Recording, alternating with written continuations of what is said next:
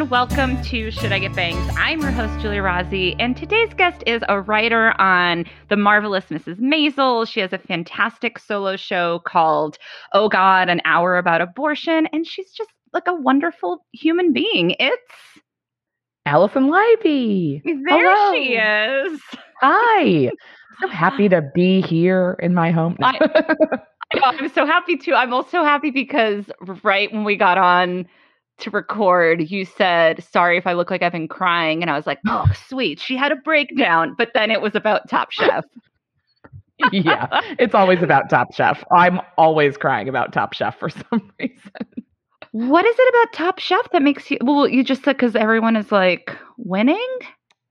It's like, well, this past week that I just watched for whenever this, like spoilers, but like, you know, they were like, we couldn't make a decision. So all three of you are going to the finale. And it's just like, I think like Top Chef is very emotional because it's just like, I think like with being an artist, I mean, in quotes as well, like, no, you're an artist. Like we're artists. We're artists. And I think that they are too. And I think that there's like, I just really understand the stakes. And like, you're just like, oh, these people like dedicated their life to this thing. And this is them trying to make it. And like, I mean, a lot of them are already like very decorated and honored, like chefs with awards and stuff like that. But it's still like, they want to get to the next level. So like, I think I just also like relate to that so much. And like, also it's a very like, there's a lot of camaraderie on this season because they shot it during the pandemic and like half the chefs on it are like, I had to close my restaurant. I had to lay off 35 people. Like this year has been devastating. So like, it's not like cutthroat, like, it's not like, it's not The Bachelor. It's not people being like, I'm here for the right reasons. Like, it's like truly people who are like, yeah, man, it's been tough. And I'm just excited to cook again. And you're just like, it just like warms my heart in like I'm going to cry again. Like a very emotional way. I don't know.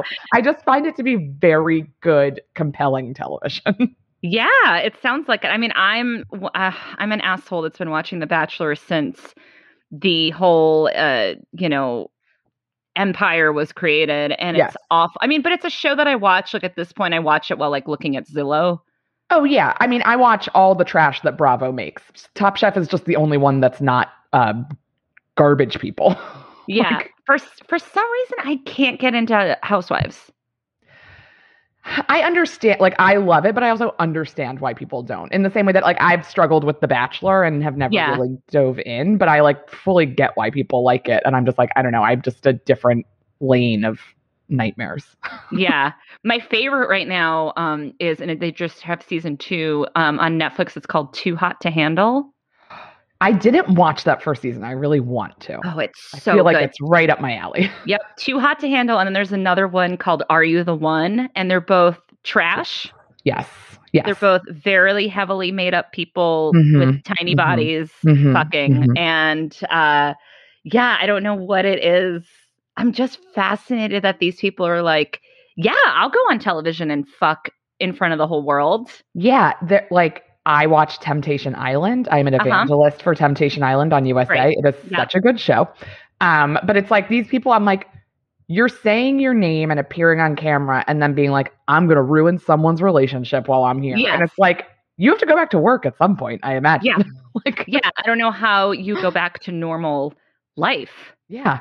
I think like the idea is that you won't, but most of them do. Yes.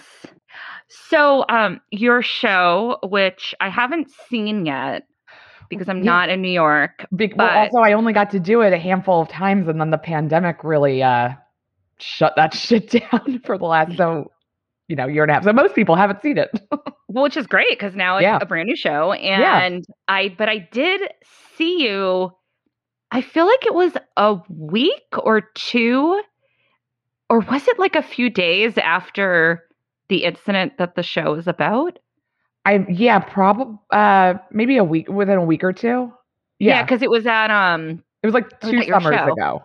Yeah. Yep. It was at your show, and I was like, how's it going? And you're like, well, and I just had an abortion. Yeah, I appreciate, but the circumstance. So I don't know if you want to like share that because because talk about a breakdown. I mean, it's also so interesting to me because it's like I've had so many on paper, like less traumatizing events like cause massive breakdowns in my life. And like what's funny about this one to me is like it wasn't the big breakdown I thought it would be until like way later. Like it happened. So like I like, you know, had sex without a condom and like, surprise, I got pregnant. I was like, I am so old. I can't believe that happened.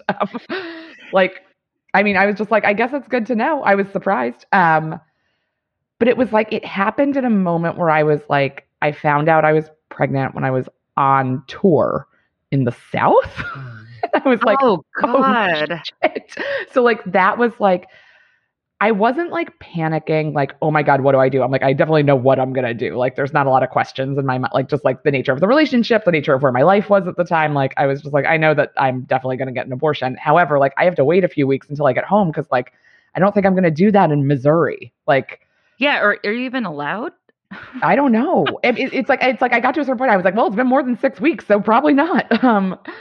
Which was so like that was really scary, but also like I was on tour with Alana Glazer, who like we're both friends with, and like she's so cool and chill. But it was like as she was getting ready to tape her special, and I was like, I can't like make this about me now. Like I can't be like, hey guys, I know that like Alana, you're like really figuring out the special thing, and you're also like running production services on it, and there's a lot going on. But like I'm pregnant. Like I just like oh my God. So I like what felt so crazy was that like I had to just like sit on it for like 2 weeks, knowing I was pregnant, knowing I couldn't do anything about it until I got back to New York.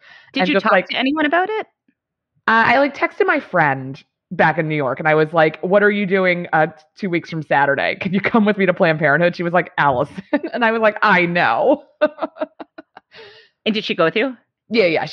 Yeah, good friend of mine. And she was like, I'll get snacks and I'll bring you, drop you, like whatever you need. And it was great. But like, great. It was like helpful that she was there.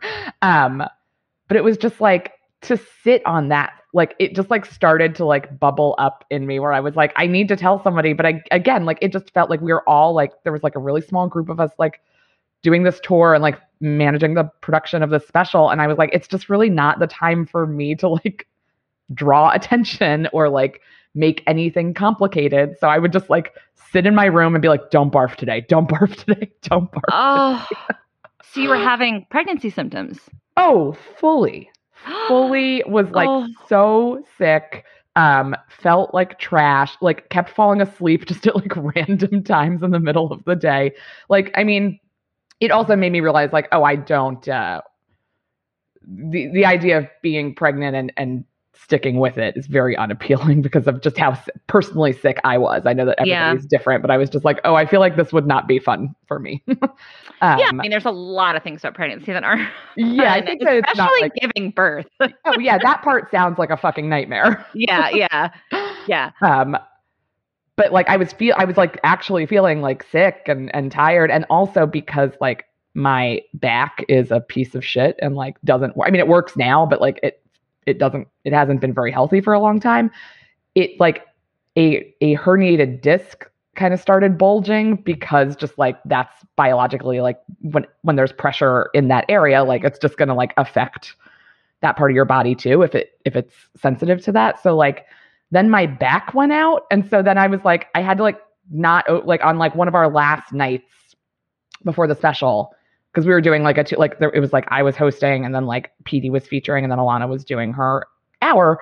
And I was like, guys, I like can't stand up. I can't like, I think I can't do the show tonight. I threw my back out. And then like after, like obviously like after I got back and like had the abortion and like Alana and I had dinner, I was like, oh, heads up. I was like pregnant the whole tour. And she was like, oh, so was it not your back? I was like, no, my back went out. And she was like, your body just was not.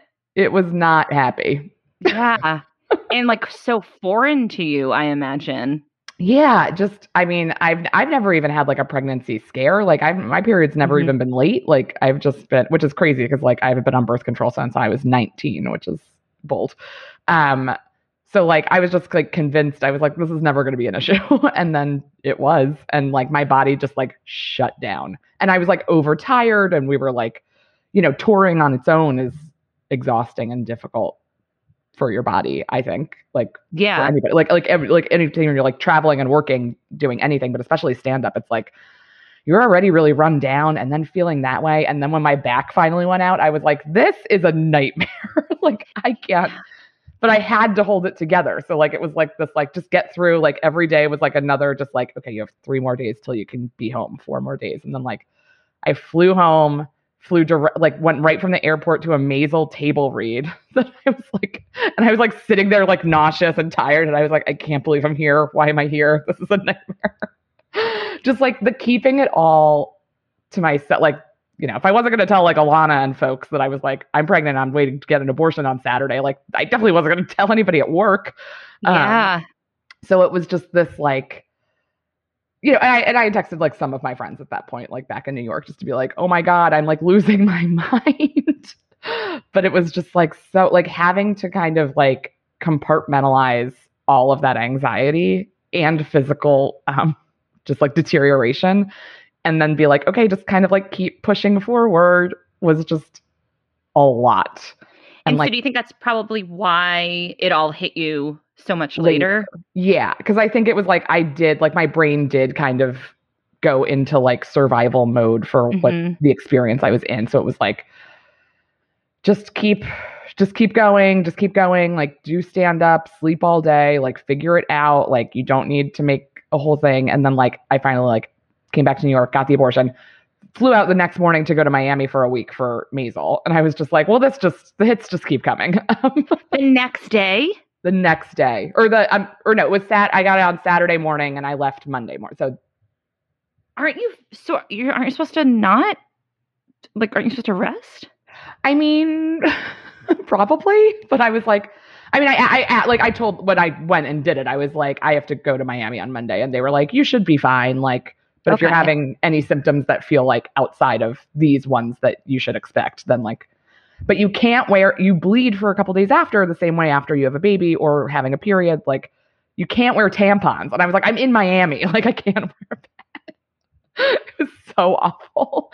And then again, it was like kind of like, so then it was like another week of like, and like you have like residual symptoms after it, like cramping and a lot of bloating and like, you know, you're just kind of not feeling yourself quite yet. It like took like a week or two to really feel like back to like normal. And so like then it was like another like intense week out of my home with people I couldn't tell. And I was like, so it wasn't until like I finally got back to like my home like weeks, and I was just like, what happened? Like, yeah, like fully like then processing it and being like, holy shit, like, you know, no emotional residual, like, you know, breakdown of like, oh no, I had an abort, like that part wasn't real, but I was just like the circumstances under which this happened and like how unpleasant it was just kind of like built up. And I just like, I think I slept for like 3 days or something like that. Yeah. Like when I finally got home, just like, I think just from like mental exhaustion of like keeping that all in for so long. Yeah.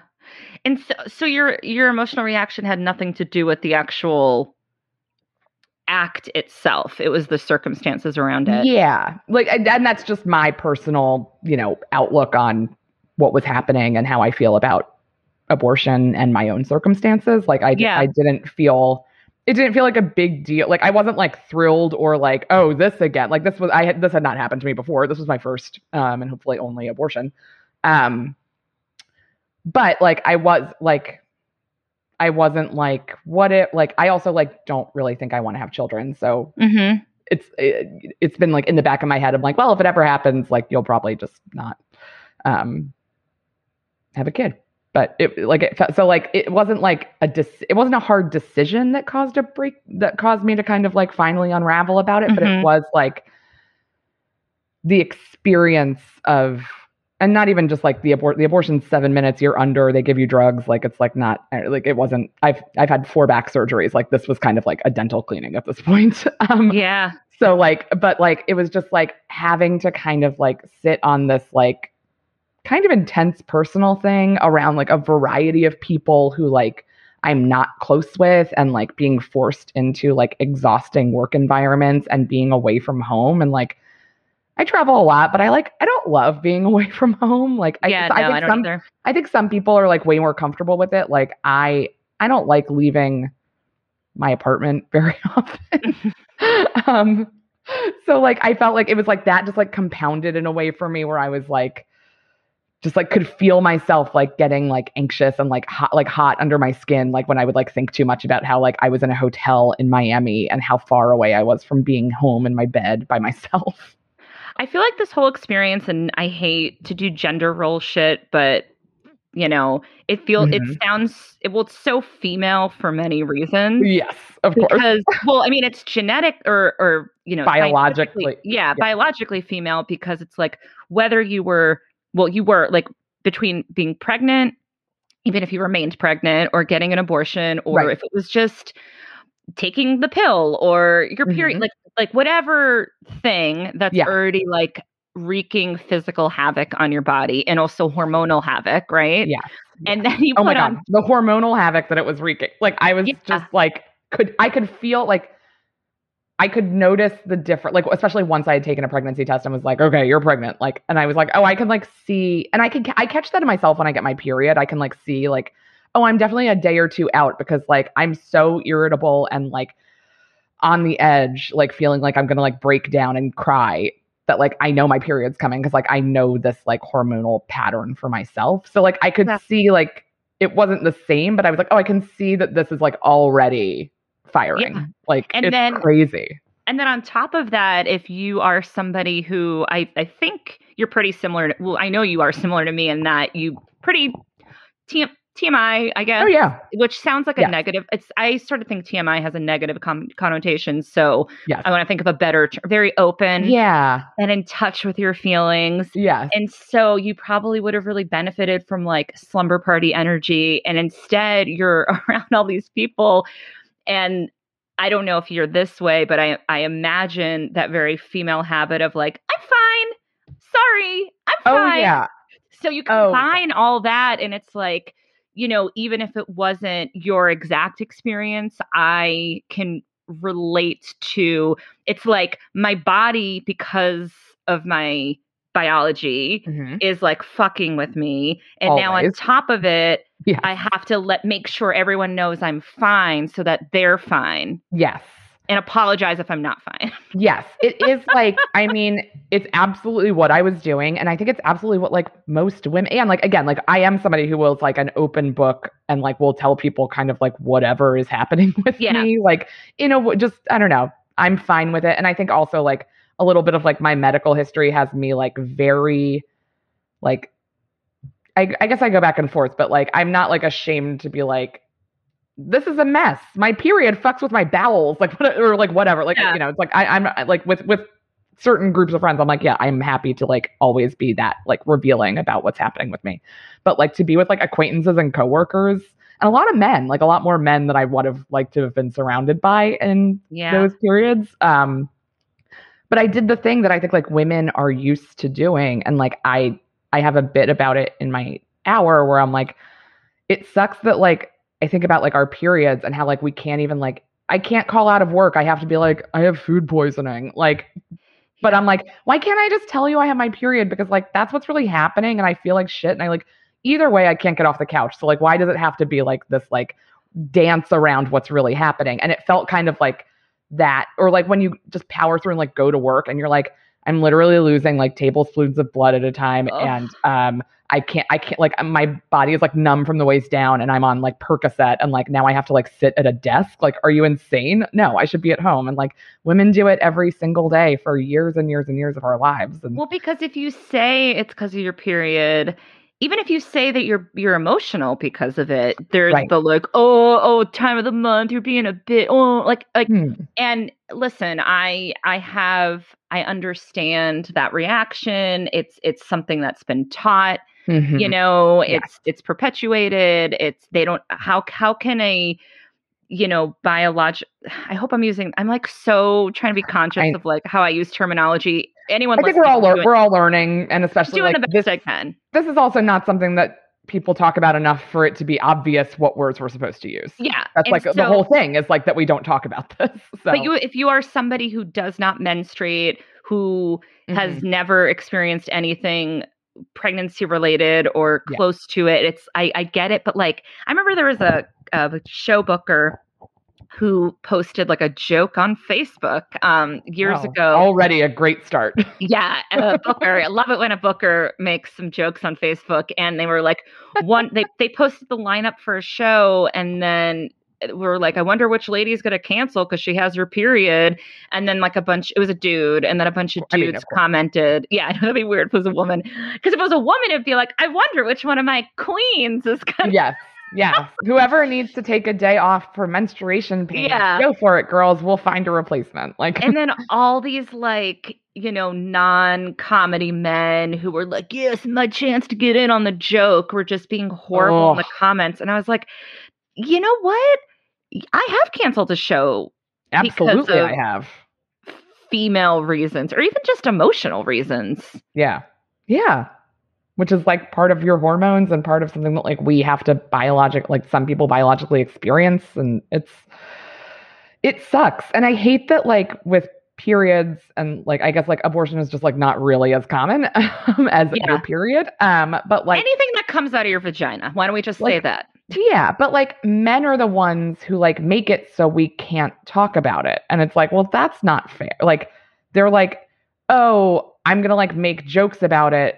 And then it's like, okay, but like now I need to tell you, like, I have my period, I don't feel well, and I can't come. And then they're like, ew, gross. It's like, you were just talking about it. Like, why can't I? Like, you're perpetuating this. I do now. I went through like the different phases that I assume a lot of women do on stage, which is like, I made jokes about it at first when I was like younger, but I think the jokes were like pretty cheap. Yeah. And then I kind of cut it out completely because like I didn't want to gross people out. And now I'm totally back to talking about it in a way that feels really genuine. And also I don't give a shit. Like I feel like I've been on the same journey. Yeah. Like especially after having the experience of like having a baby, like I have this whole new, I think similar, anything you've had to do, or I didn't have to, but you know what I mean? But anything that you've experienced out of that space, I'm now like, oh, period is like the least disgusting thing that has happened in my vagina. You really want to talk, like, I have a new flap. I don't know what it is, but things got tugged and torn, and it's everything just moved around. Some redecorating. There's some redecorating, some HGTV improvements or tear down. A few load bearing walls.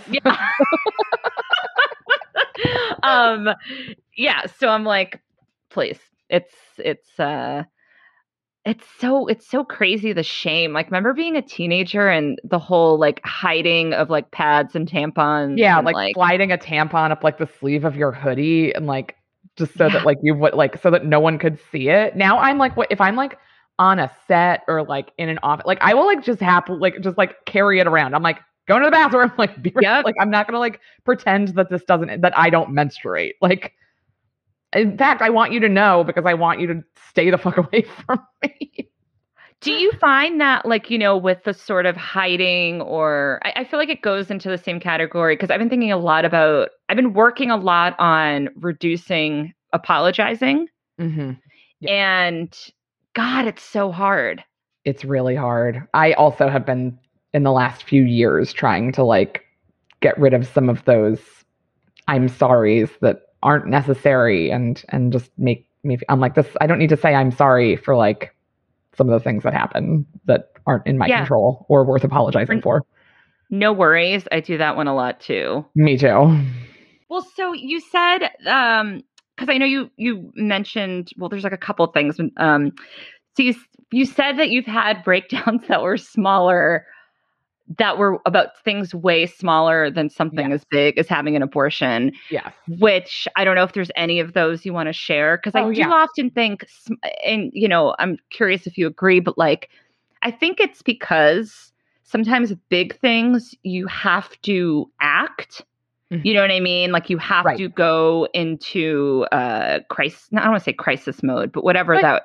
You have to respond. Like, I mean, even like when I think about abortion, I'm like, yeah, like I had to like make the decision, which I had already made. But then I had to call Planned Parenthood. I had to figure some stuff out. Then I had to like prepare for that and have a friend who could like, there was a lot to do, but like little stuff doesn't have like a to-do list of things to like solve it.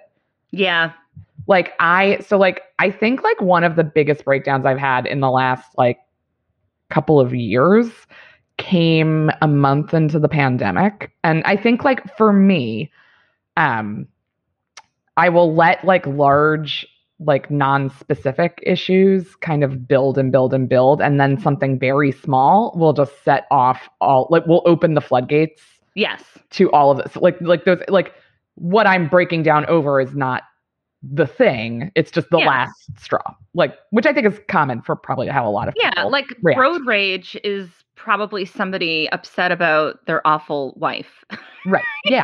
Or like their it shitty job they're going to. And it's like, it's not about somebody like, not using their turn signal. Although I don't. But that is annoying. It is annoying. It's right there. Just use it. There's literally, there couldn't be anything easier in the world than just pushing your hand down or up. I have accidentally turned on my turn signal many times. Like that's how much I love it. I turn it on accidentally. I'm like, this is fun. I love the sound. Yeah. A little flashing lights, like I'm in a club. So like early in the pandemic, like the pandemic hit and like, of course, like everybody, I'm sure that like everyone you've spoken to has had like a breakdown during it about it somehow. Like, yeah, I mean, no one knew how to experience it. So yeah, right. I mean, everyone had something going on. Happened out of nowhere and cut us off. So like, I had been working on this hour. I had done like a week run at the Creek, and then I had done a big Union Hall show that was like sold out. We were almost going to do a second one, and then like the pandemic like shut that down like pretty, like there was no stand up, and like everybody was feeling that. But like my agent at the time, who I have now fired, had been like, he like emailed me like after like things had shut down, and it looked like it was like, this isn't going to be like 2 weeks and we're all back to normal. Like once we all realized like what was really going on, he emailed me. He's like, hey, like, look, everybody's having a really tough time, of course. But he was like, I really especially feel for you with where you were with your show. Cause like it was like at the very beginning of gaining momentum and you really like have something special with it. And like, I just extra feel for you. And like, it felt very good to hear that because that was something I was feeling, but like didn't feel like I could express because it's like, but we're all experiencing terrible things. And also like me losing momentum on a show I just wrote is also not in the top 20 awful things that have come from the pandemic. Like I hear you, but I also have learned that what is happening in your world, like you can still have empathy and compassion for what's happening in outside of your world, but within your world at that moment, that was the biggest thing. Totally. So like that had happened.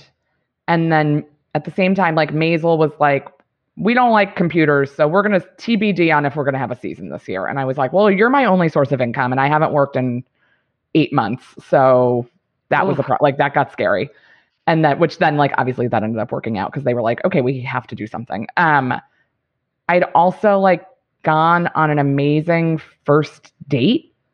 And we had a second date scheduled for like March 18th or something like that. Like our schedule. And it was just like, and I just like, I am not like, if you could guess by like the fact that I had an abortion, was like, yeah, like not this guy. Like I know that my dating history has been like, spotty and shitty for the last few years. And like, I don't go on a lot of dates and I like, that's fine. But like, I like finally, it was a setup and it was like really fun. And I was like, oh, I kind of really like this guy. Like, I'm excited to see kind of where this goes. And then like that, like, and he just kind of like disappeared, rightfully so, because we did not have enough like going on to like become pen pals. I was like, no, I don't. We went out once. Like, there's not really enough to like text for 6 months. Like it was just like a lot of, and then just like the general anxiety of the pandemic and like the fear, and like especially in New York, it was so traumatizing. And so like I lived on Atlantic Avenue, and like it was silent all day. There was not a car going by that wasn't an ambulance. And it was like, really? It was horrifying. Like those early days were so scary. Like all of that happened, and like it was a real crisis, but I didn't process any of it. I was just like, I knew all those things were like in my head bubbling up, but I like wasn't reacting to them. I was just kind of like getting through the day. And then I made banana bread batter. And I had ordered groceries and they were like so expensive. And then like they didn't even bring everything I needed. But so then I went out to a store, which like felt really scary. But I was just like, I have all this shit. Like I need to like, so it was like, I did all this to make banana bread batter and make this whole dinner. And I like went to preheat the oven and I was like working on our stuff. And I like opened my oven and I was like, the pilot light's out and it like would not light. Like my oven wasn't working. And I, in that moment, crumbled into a ball on my kitchen floor, scream sobbing, like just could not, like watching 10 Top Chef finales in a row or something. Yeah. Like, I just could not. It was like, it all just like hit like that one little thing of like, I made this batter and I'm like ready to make banana bread and dinner. And like, now I can't make either. And I can't like even try and use my stove because like the gas had been on. So like, I was just like, also, am I going to die from asphyxiation? But like, it just like, I'm like, the oven didn't work and I can't make banana bread. Like that's the thing that like finally tripped like all of the other like, trauma and like frustration and anxiety I've been dealing with these other kind of like larger looming things that were going on. And I was just like just on the floor, just scream crying. I'm sure my neighbor was like, something has happened. What's going on?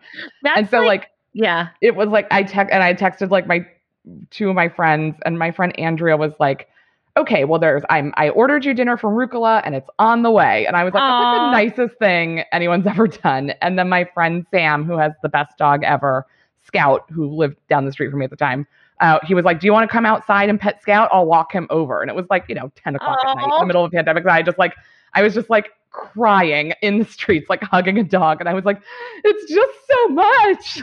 And then Rucola showed up and I was like, this is a little bit better. I will say two things. One, I do think the pandemic had people who were nice got even nicer. Like the generosity and I agree. One of my flip out moments was that we ran out of seltzer. And God. And our soda stream wasn't working. Oh my God. I was pregnant and I was like, the things that I wanted to complain about didn't feel big enough. I was like, I want my mom to see me pregnant. Yeah. Like that was something that made me really sad. But like in the grand scheme of things, it's not, No, I know. that level. And there's similar, I felt like I had some momentum with like stand up and it just all the stuff that I think maybe men do this too, but I was very much like, oh, it's no big deal. Like my voice is going up 20 octaves. Yes. And then we were out of seltzer and I was really sad. And it was like hard to get, it was just like peak pandemic. It was like hard to get grocery delivery. Yeah. And also my husband and I did not, except for going for walks, we didn't go anywhere because I was pregnant. Right. And there was so much like not information about what that meant. Right. We had no idea. Yeah. So I tweeted a joke about it because I didn't know what else to do. God forbid I just write in a diary. And Jenna Friedman, who's a comic, who lives down the street, was like, okay, I'm going to drop off. I have 5 cans of seltzer. And she left it on a bag on my door. And then I wept even harder because oh my God, the community. I know when people have come through in the last year and a half. Yeah. It's felt so much more meaningful than it did before somehow. Yeah. I think just because it's one thing to pre-pandemic normal life, if somebody was like, oh, your oven broke, I'll send you dinner. Obviously that's a different context than me having a full down emotional breakdown about my career and love life and how a global pandemic has disrupted both of them at the same time. But before it's oh, thanks, that's really nice of you or whatever. But now it felt like everybody was putting themselves at risk to help other people. And that felt so something. Yeah. They're already people didn't have as much, their income streams were disrupted. Their safety was in question. They also were having large scale mental breakdowns of their own over those things. So then when anybody would help and I feel I tried and found myself in a much more helping role than I think I normally am. But if I didn't see those examples and if I didn't also partake in those examples, because I like myself and a lot of people I know just kept donating. Because not only was it the pandemic happening, but then there was like all the Black Lives Matters. And I know I'm trying to I don't want to have happened personally when I know people are afraid of happening. It's like, oh, well, now that like it's quote unquote back to normal, like we forget. don't. Yeah. And I also was trying to make sure I don't like blow my load and like give away all my belongings and then have like nothing to, whatever in the future. But it's always people like think about it. Like whenever you've seen, I'm sure, a comedian's GoFundMe because they have no insurance and they have an injury. It's always like open mic broke ass comics that are giving like the $10 or like, even like $100 or like a lot where you're like that person. I don't know. I see them around. I feel like that's a big lift for that person, and that's like so so much. But it just proves that. I don't know. I mean, I don't want to say like good people get better and shitty people get worse, but that is what it feels like. And I was so grateful. I was so grateful for both the personal kindness and generosity of people and also what I witnessed because between the pandemic, politics, the president, I mean, all of it. I felt so much doom and gloom. Yeah. And I was also trying really hard to not bring that into my household at that time because I wanted to like try to keep things healthy and positive. Of course. So it's pretty wild. It's still, I feel like people are still being very kind. Yes. I hope that it's not like the tail end of that. And that in fact, like there's been some like shift in at least for some people and like the way that we interact with each other. And I feel like at least in New York, LA is probably similar. Like I do feel like there is a positivity of like the reopening is bringing with everybody. And I'm like, okay, let's stay with that. And like, also let's keep like how good we were to each other during this and see if we could keep doing those things. Yeah. I asked the waiter, I went out to eat at this like outdoor place and I asked, cause I was like, I had a margarita and I hadn't had a margarita since early 2019, I think. Like I got good at making margaritas. Oh, nice. Okay. I had to. I was like, I gotta figure something out. and I had like a margarita, and then I was like, and I was asking the waiter, I'm like, so is because like the vibe was like great at this place, and I was like, is everyone like the best and like tipping huge and like being so gracious? He goes, honestly, yes, except for like one couple, and they seemed like they were already assholes to begin with. I was like, okay, cool, that makes total. He's like, but everyone else has gotten like way more generous, way more like I don't care if my food. I mean, I care if my food is late, but like anybody who left a Yelp review during the pandemic, is fuck an you. Asshole. Yeah, I feel like I got like way more forgiving on like things that I would have been like more annoyed by, and part of me is like, well, the stresses that make me annoyed about those things are also gone. Like I haven't had to be anywhere on time in a year. Like so, like who gives a shit? Like. It's like, so my dinner comes at 8 or 8:30 or 9. Like I'm just watching TV anyway. Like it doesn't matter. Like I'm just going to reheat it. It's still traveled here. Like that kind of stuff. I was like, oh, like if I was like ordering dinner and then had to go to a show and it was late, then that's like a different thing. And I'm like, okay, try and like keep like, and I've worked, I mean, I worked in retail for many, many years and I have lots of friends who work in restaurants and the service industry. So like, I always feel like I'm always like as forgiving as I can be when things don't go right, and like always like love to leave a big tip and be a nice person, and that's what we should all do. But I'm like, okay, like make sure you stay like this forgiving, because like the restaurant industry is going to take so long to bounce back, and like they're really struggling, and it's just but so I know you also got back surgery during the pandemic. Yes, I had so many things going on in January. I know my body's a mess. I mean, now I think it's great. It doesn't there's no baby in it, and there's a bunch of metal screws and rods holding the other parts together. But like, I like knew I could feel like I've had 3 back surgeries before, but my last one was 10 years ago, so it's like been a minute. But like, there's a very specific pain to when like a disc herniates like fully, and like. I felt it. I was like, last summer, I was at the beach and I was swimming and I felt it. And I was like, and I was like, part of me was like, if this goes south right now, like I'm going to drown. That's what will happen. But like, it kind of was just a flash and then it went away. But I was like, something just happened. Like something is wrong now. And then I could just feel it like get worse and worse and worse over time. And it got really hard because like I really, I had started seeing a new GP during the pandemic. And then I was going to see my health insurance has changed since I had my last surgery, and where I live, like I'm not going to go to the Upper East Side to have surgery or consults even. Like it was too hard without the subway. Like, so, and it's like, and you have to go many times before, like, it's not like you show up and they're like, we'll do surgery now. Like, of course, like medical stuff, like you have to get MRIs and have them read and then like do other stuff. And then like, we'll see if we can do surgery. And then you have to have surgery and then you have all these follow-ups. And I was like, I can't. So I had to get a new surgeon. He's so hot. It's like such a problem. He's like so handsome. He's our age. I'm like, okay, but enough with that. Like, is he married? Yeah, he's married. He brings up his wife all the time. I'm like, I get it. He probably has to.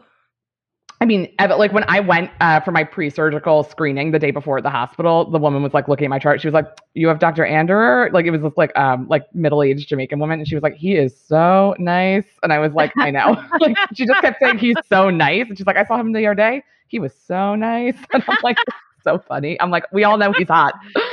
But like I could feel it getting like just deteriorating. But like it took me like 2 months to get an appointment with a surgeon. So like I just like was like in pain for like 2 months, unable to do, and like did you do anything for the pain?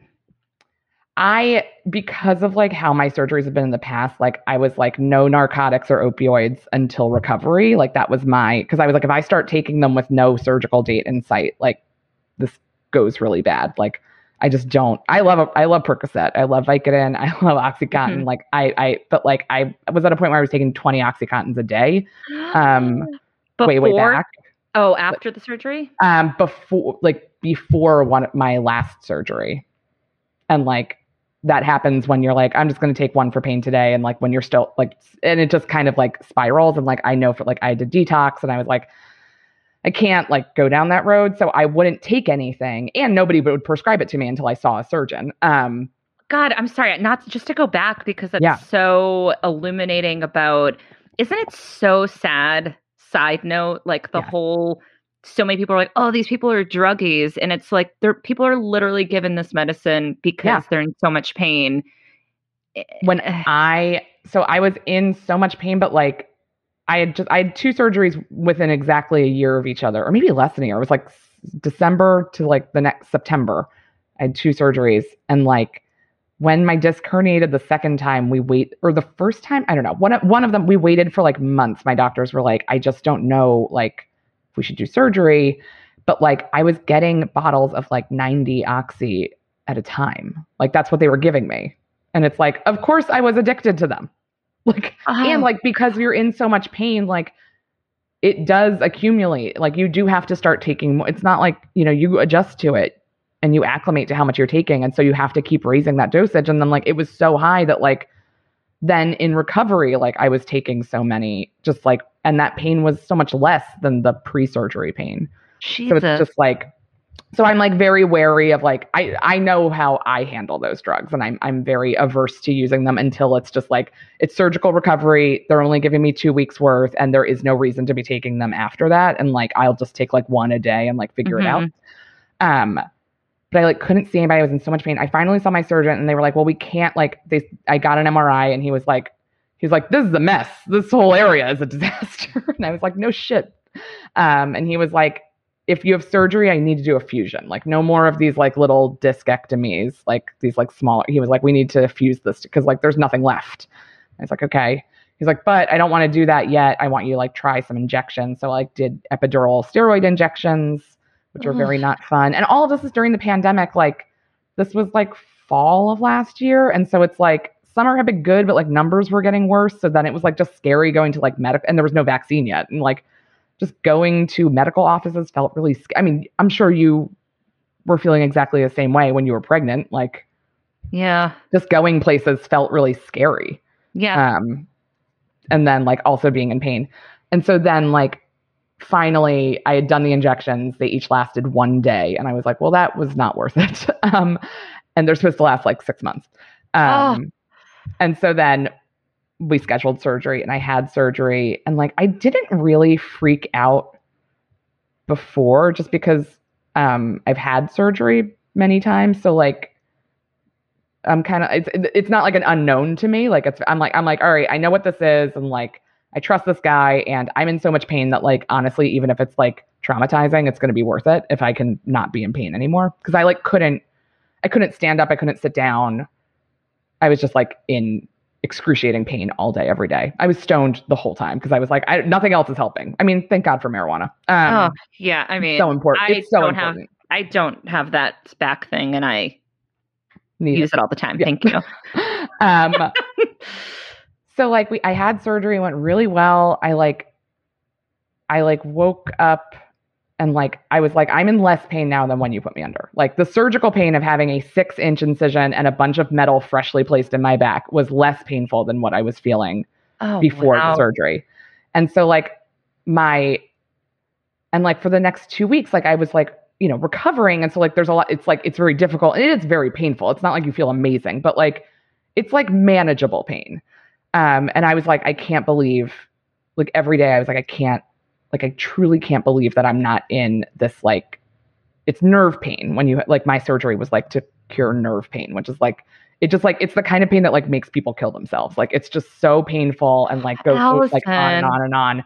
So like, but it's like, I woke up from surgery, I was like, it's gone. Like there's not an ounce of that pain in my body. And it would be from my lower back all the way down through like to my ankles.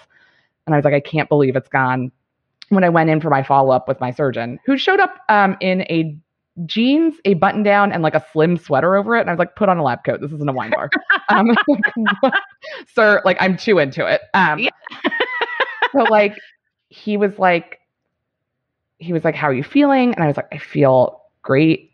Like even when the nurse checked me in, she was like, I like stood up from the chair and was like walking back. She was like, you had surgery 2 weeks ago. Like you seem fine. Or fine enough for like 2 weeks out. And so when the doctor was like, he was like, I have to say, like, he was like, I told you a little bit about this at the hospital, but you're like still really fucked up. So I'm sure you don't remember. But he was like, when we got into your back, we all said, I cannot believe this woman has been walking upright. Like your nerves, if you had waited much longer, and like they were making me wait, like I was like, I'm in so much pain. And they were like, you have to try the injections. You have to do that. It took me forever to get the appointments. And I was like, his medical practitioner who I spoke to on the phone when I was trying to schedule surgery, and they were like, we won't do surgery yet. You need to do the injections. She was like, I don't know. I read your chart, and, you know, from what I heard about what it was like when you were here, like you didn't seem in that much pain. And it's like, because I had been just like, and I'm just like, and it's just like, we don't believe women's pain ever, like one with like periods and pregnancy and abortion, but like also in general, like women's pain is not considered real in so many ways. And like, I had not really experienced that like firsthand. Like I didn't ever feel that from my surgeon, but I did from like this woman on his team. And I'm like, come on, lady, like you're supposed to be on my side here. Yeah.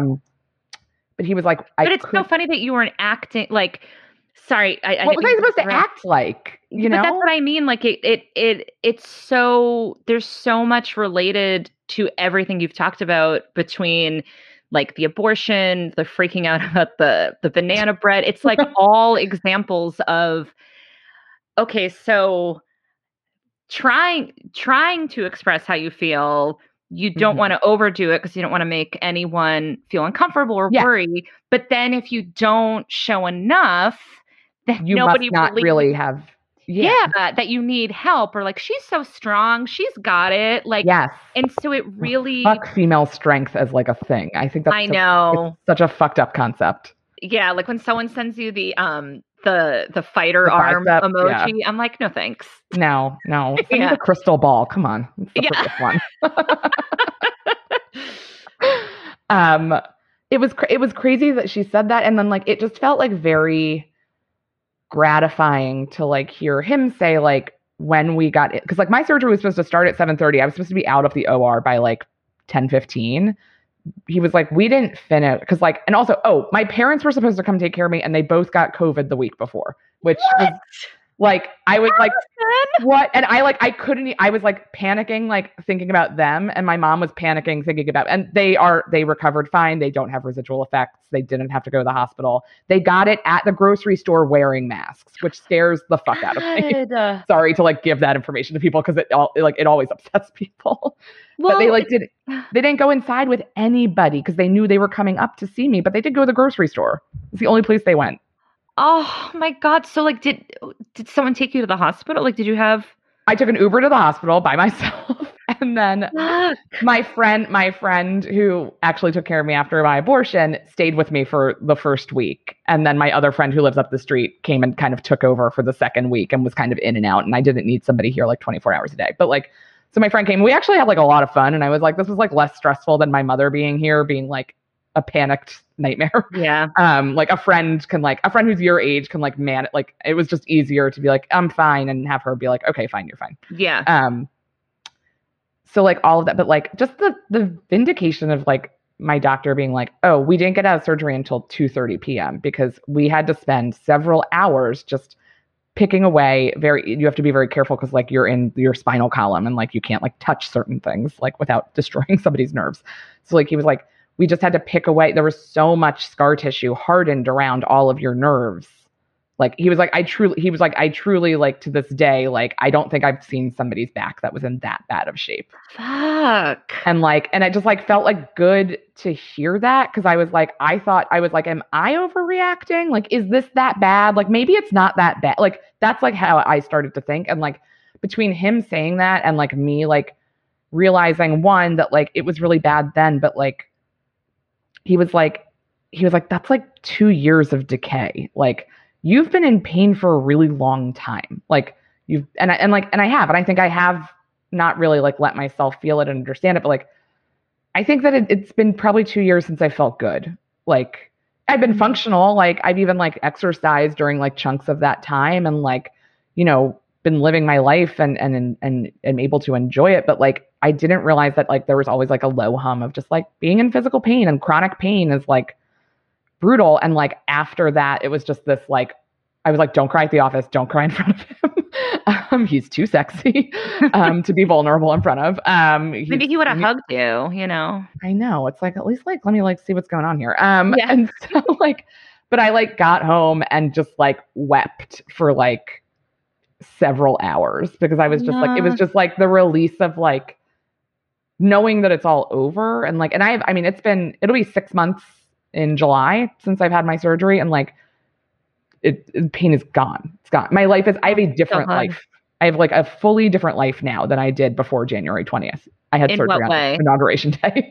I just like, I am not like, I've been trying to write about this. It's super challenging to write about, but like that, like, I didn't realize how much of my mental energy and like how much of my emotional self was taken up pushing down pain as like a thing to be like, you can't worry about this. Like you can't. Like also after my last surgery 10 years ago, like my doctor was like, I don't know what happens after this. Like, so there was like a little, and I was like, okay, well, I'm going to figure something out. But like, there was just like, in my mind, I was like, what if there isn't anything you can do? Like, what if this is just what my life is now? Like in the last 2 years. And so I feel like there's been like, I've just like been able to like, there's so much happening in my brain now in a way that like I can't even really articulate, because I'm like, oh my God, so much of me was like dedicated to ignoring and pushing down pain that was like actually like very intrusive in my life.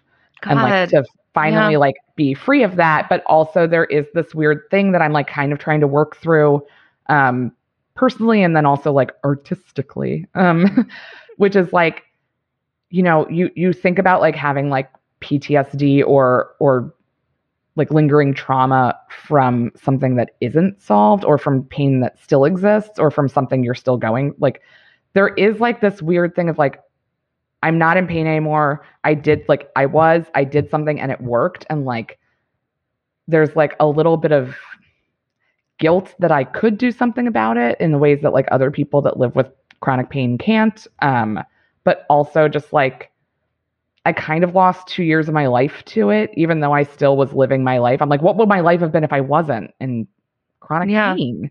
So like there's just a lot of like that. And like I feel like that finding out I needed surgery and then getting surgery like was not something that like I was just like, okay, this is like what I'm gonna do. This sucks. I've had surgery before. I'm probably going to again. But like recover like kind of managing all of that has like resulted in just a lot of like emotional like it's not breakdowns, but it's just kind of like this like overwhelming feeling of like, you know, all of those different like layers that I just like walked through. Well, like, I mean, I sounds like grief in a lot of ways because I do think it absolutely is similar. I mean, grief. PTSD, you know, it is I mean, it can be about things that you've healed from, you know? Totally. And I mean, I don't know if this is like a very good thing to compare it to, but like I have a similar feeling about a past relationship that was like really mentally, emotionally abusive and manipulative, and like a lot of absolutely. That's a fair comparison for sure. Or like other things. Like I'm just, but I think that, and I also think the guilt, like there's a lot there, and I don't know, it also sometimes when things are good, you have time to really reflect on how bad things were because now you have something to compare it to, you know? Yes, absolutely. So like being in again, I'll just use the example of relationship because it's the first thing coming to my head, but like being in what I consider the healthiest relationship I've ever had, I was when I literally have like flashbacks to this bad relationship. And again, I do the same thing because I'm like, well, it's not like he beat me, and it's not like he like fucked a bunch of women, so like I don't really have a right to complain. But it's like, no, it was very traumatizing. Yeah, absolutely. And so I'll have moments where I feel like reminded of it strongly because I have something to compare to. So I think it's like probably pretty similar. Yeah, like, absolutely. You are now pain free. Right. In your mind, that wasn't even a possibility. So to now know it's a possibility and be like, oh my God, I could have been feeling this way like all along. All along. Wild. And like, there was also something kind of like upsetting. I consider myself somebody who's like extremely in touch with their physical body. Like I was a very high level competitive athlete for most of my life. And that, which like, I think you play? Like, I swam on the national team until I was 14 or 15. And then I rode all through high school and college until my first back surgery for Cornell. No, like rowing. Rowing. Oh, okay. Yeah. Which like both of those are just like, you know, very like competitive, like, you know, demanding sports, but also like there's sports that are like very technical. And like, I feel like I just understand musculature more than anything, but like, I think I'm very in touch with my body in a way that maybe not everybody is. And I always consider myself like, I know what pain is. I know my body. I know how to fix it. I know like, and to really realize I didn't even let myself know that I was in pain for 2 years was like very upsetting. Like, and there's nothing, I'm not like, oh, if only I had let myself feel it or like been listening. It's like, it's like my brain was in survivor mode of like, just push it down, push it down, push it down. So like, there's nothing I could have done, but like, to like realize that was kind of just has been something just that mentally I'm trying to work through. To relate, especially for anyone listening who maybe didn't have the pain experience, but similarly, I was doing my solo show, Bad Bride, about finding joy by being in the right relation, not settling while I was dating a sociopath.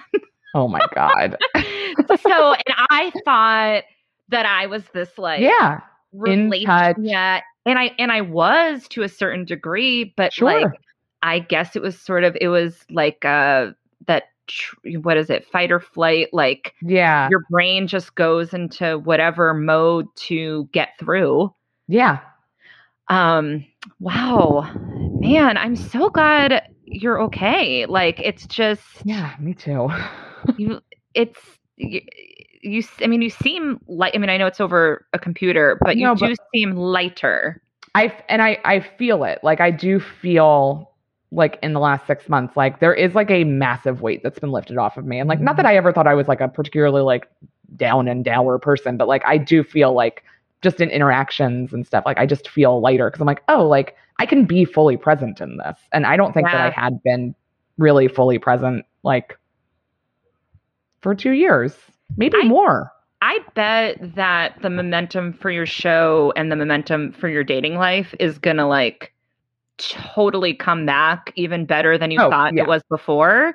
Totally. Because when it was coming back, when it was starting up a year and a half or 2 years ago, whatever it was, you also had this pain thing going on. So imagine that happening without this back shit. I mean, everything. Just like even like writing has been easier. Like it's just like it's crazy just how much like what physical pain and what your brain does to like prevent you from dealing with it. Well, I guess if anyone is listening that is having this experience of like severe physical pain, because it's so tricky, like pain, be it physical or emotional, it is so hard. So like, I know for me, I haven't had, knock on wood, too many physical pain experiences like that. Like injury, but nothing like, chronic. But I'm only thinking of like when I've had my mental health journey, I remember years ago going to therapist and them being like, well, how sad are you? Right. And trying to describe that and really probably hard. Coming across like it wasn't, I never really expressed it enough because I also didn't know what was normal to other people. I just kind of assumed everyone felt the way that I did. Yeah. And so I think pain can also be like so like pain in general is so, and then like you said, like having a medical professional, which is like such a disappointing thing, just sort of be like, I guess reducing it and like they see pain every day. So how do they, so I guess, is there anything that you would say to anyone listening who is experiencing pain and feels like nobody believes them or is listening to them? There is. So I've like also like, it's been interesting, like my close personal relationships, like in this journey of the last year-ish with like when my back went really south and then like from then on to surgery and then recovery and kind of like what life has been, is I do have friends who have one of my close friends has not back stuff but other medical issues, and she's kind of also had like a bunch of surgeries, and like it was just so helpful. If you're in pain and you've been seeing somebody, like if you've seen any medical professionals about it, there is a way to talk about it where they're like, what is your pain at? You give it a number from 1 to 10. Like, because it's impossible to compare like how you feel with how someone else feels, because you'll just never know. But like, if you can find a way to like understand your own 1 to 10 scale, using the, like my friend would be like, what are you at today? And I'd be like, I'm at a 7. And she's like, oh, okay, well, we don't have to go out. Like, if you want, I'll just like Zoom with you and we can watch TV over Zoom or whatever. Like, it's just like that language is like super helpful, because like it can be really hard to articulate pain where you're like, it hurts a lot. I mean, what do you like? It's so difficult, but like that number scale is really helpful in like communicating how it's affecting you. Because like one person's threshold is different from someone else's. But if you tell somebody that you're like, I'm at an 8 out of 10 for my pain today. Like that's how high it is. Like, if explain to people what that means, like for you, but like, that's a very helpful way for even people who don't feel chronic pain or haven't been in a lot of physical pain before. Like, you can understand like, okay, well, that's a lot. Like, for some reason we need like a number to quantify it, even though pain is unquantifiable. But like being able to like assess where you are on a scale of 1 to 10 is very helpful. And it's also very helpful for doctors, which they'll ask, where you're, that's like typically, that's how I found out to like talk about it that way. Cause they're like, on a scale of 1 to 10, like, what's your pain like today? And it changes. There'll be days where it's a 2 and there's days where it's a 10. And there's like, I mean, that's how you keep track of like how you're feeling. Having a ton of days where you're at an 8, like, something needs to change. Like, but if you're like having some good days, you're like, oh, I'm at like a 2. Like, that's just it's a way for other people to understand it because it's so hard to express physical pain. I like that you said to do that because I feel like I've only had that experience when I'm already at the doctor. Yes. And it's sort of in that moment. Too late. I'm already at the doctor. Too late because because also I have nothing to compare the numbers to because I haven't really been keeping track. And then what I do because I want to be a good quote unquote patient and be like, I've been following all the tips. I'm always like, oh, it's not like a 5. Like I always will like kind of because I don't know what the quote unquote right answer is. There isn't one. So exactly. But that's a really good tip of like, if there is an issue, if you kind of keep track of it like day by day, and then you can kind of be like, oh, okay, it was like at this number. And it was also that day I did X, Y, and Z and not like exacerbated it or whatever. Yeah. And I feel like that's also a good method for emotional pain too. Absolutely. Yeah. Yeah. I guess I've never applied it in that way, but it would make sense to. Because again, like it's like, how sad are you? And it's like, very like, I always think of on like sometimes like those customer rating things. Yeah, those faces. Like a smiley face, a frowny face, or whatever. Like a neutral face. You're like, I'm like, I don't know. Fucking no, neutral. It's so hard, and like we don't want like I found like obviously like I was going through all of this like during a pandemic when like everybody's got their own shit. I mean, everybody always has their own shit going on, but like it was just kind of like. I was like not letting a lot of people in my life like know how bad it was because I was like, well, they don't need to know that. This is just like I think just like being like, and I had friends who were like, let's have a picnic today. And like, I don't know if I'll ever really sit on the ground again, but like, I definitely couldn't then. And it was just like hard to be like, I can't do that. But like but then I would do it anyway because like, because I just wanted to do things like, especially like in the pandemic when I'm like, I'm barely seeing people. This is like one activity that's safe. Like I kind of have to do this if I wanted, and I didn't have to do that. And my friends would have happily like figured out and pivoted, but like don't, if you find yourself like making, what's the word I'm looking, concessions to other people at your own physical detriment, like don't do that. Like your friends should be understanding and like also it's okay to cancel things. Like it's okay, like take care of yourself because like I feel like I wish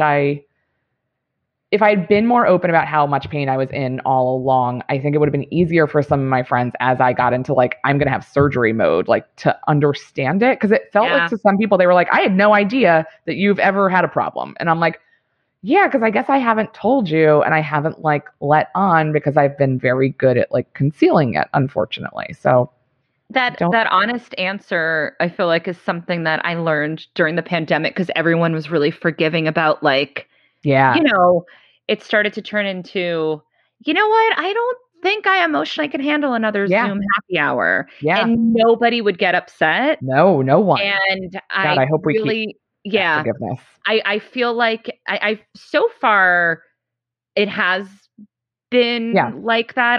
I'm finding myself, I don't need to explain.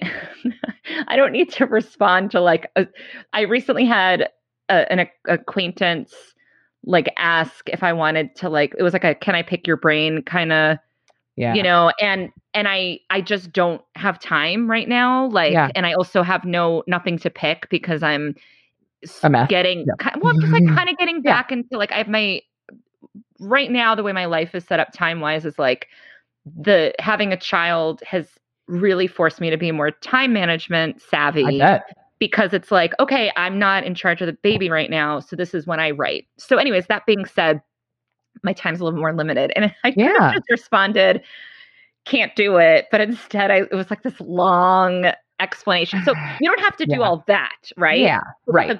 Because that's like not a good friend. That's not a good friend. But like a good friend, you should be able to be like, I feel like shit and I can't do that. Yeah. Is there something else we can figure out? Or also like, are you cool with me rescheduling or canceling or like whatever? And like start like I regret so much that I wasn't more open with my close friends about it. Yeah. Like, because that's what's the point of having friends? Right. That's what they're for. They were all like wonderful, understand. Like nobody was like, ugh, fine, we're not going to invite you anymore. Like, of course not. Like that's not how. So it's like, oh, like, believe in your friendships enough that like they can withstand this, because like this is important. Your health is very important. Yeah. Alison, this was so lovely. This was wonderful. I have one final question that I ask every guest. The most important question of your life, probably. Should I get bangs? You know, it is summer, and I think bangs in summer are tough. Mm-hmm. I think I'm somebody who's a very sweaty person, especially in New York. Mm-hmm. And I feel like a greasy, wet bang all day because you're sweating is just going to make you more anxious. Yes. So I feel like this is a stress reducing hairstyle, is to not have bangs in the summer. Yep. Just pull it up in a bun. Yeah. Just leave it all on top of your head. Leave it wet. Who cares? No one cares anymore. No one. God, can that be something that we keep maintaining? Because I'm like, whatever. I've always enjoyed like fun style or whatever, but like, man, I've really kicked it up a notch since the pandemic. I'm like, I'm going to wear spandex shorts and a sports bra as an outfit and a robe on top of it. And rubber Birkenstocks and a dumb hat and like visible sunscreen and like just like a mess. I'm like, I am fine. I want to be comfy. I think everyone looks so cute. Everybody looks great. Yeah. It's nice to see people. Well, it was so lovely to see you. And is anything you want people to do? If you live in the New York area, you can come see my show, Oh God, An Hour About Abortion, July 28th, and then at Union Hall. And there will be other New York performances and hopefully TBD and LA performance when I can get out there, hopefully like end of summer, early fall. Cool. So you can follow me on Twitter and Instagram at Alison Leiby, and hopefully that information will be there. That is as far as I've gotten with like understanding how to like tell people where I'm going to be. Yeah, that's good enough. All right. Thank you so much, Alison. Bye. Thank you. Bye. I don't even have anything really to say at the end of this episode. I feel like the tip that Alison gave about the, rating your pain on a scale, it was just so great. And I hope that you remember that and use that, be it for physical, emotional, any kind of pain. I mean, I more so hope that nobody is in pain, but whatever, we're humans. Pain exists. As always, thank you so much for listening. If you enjoy the show, please rate, review, subscribe on iTunes or wherever you listen to podcasts. Tell a friend. I really appreciate it. I've gotten some really nice DMs lately about feedback on the show, and it really means a lot. So thanks for that. And I'll talk to you next week. Bye.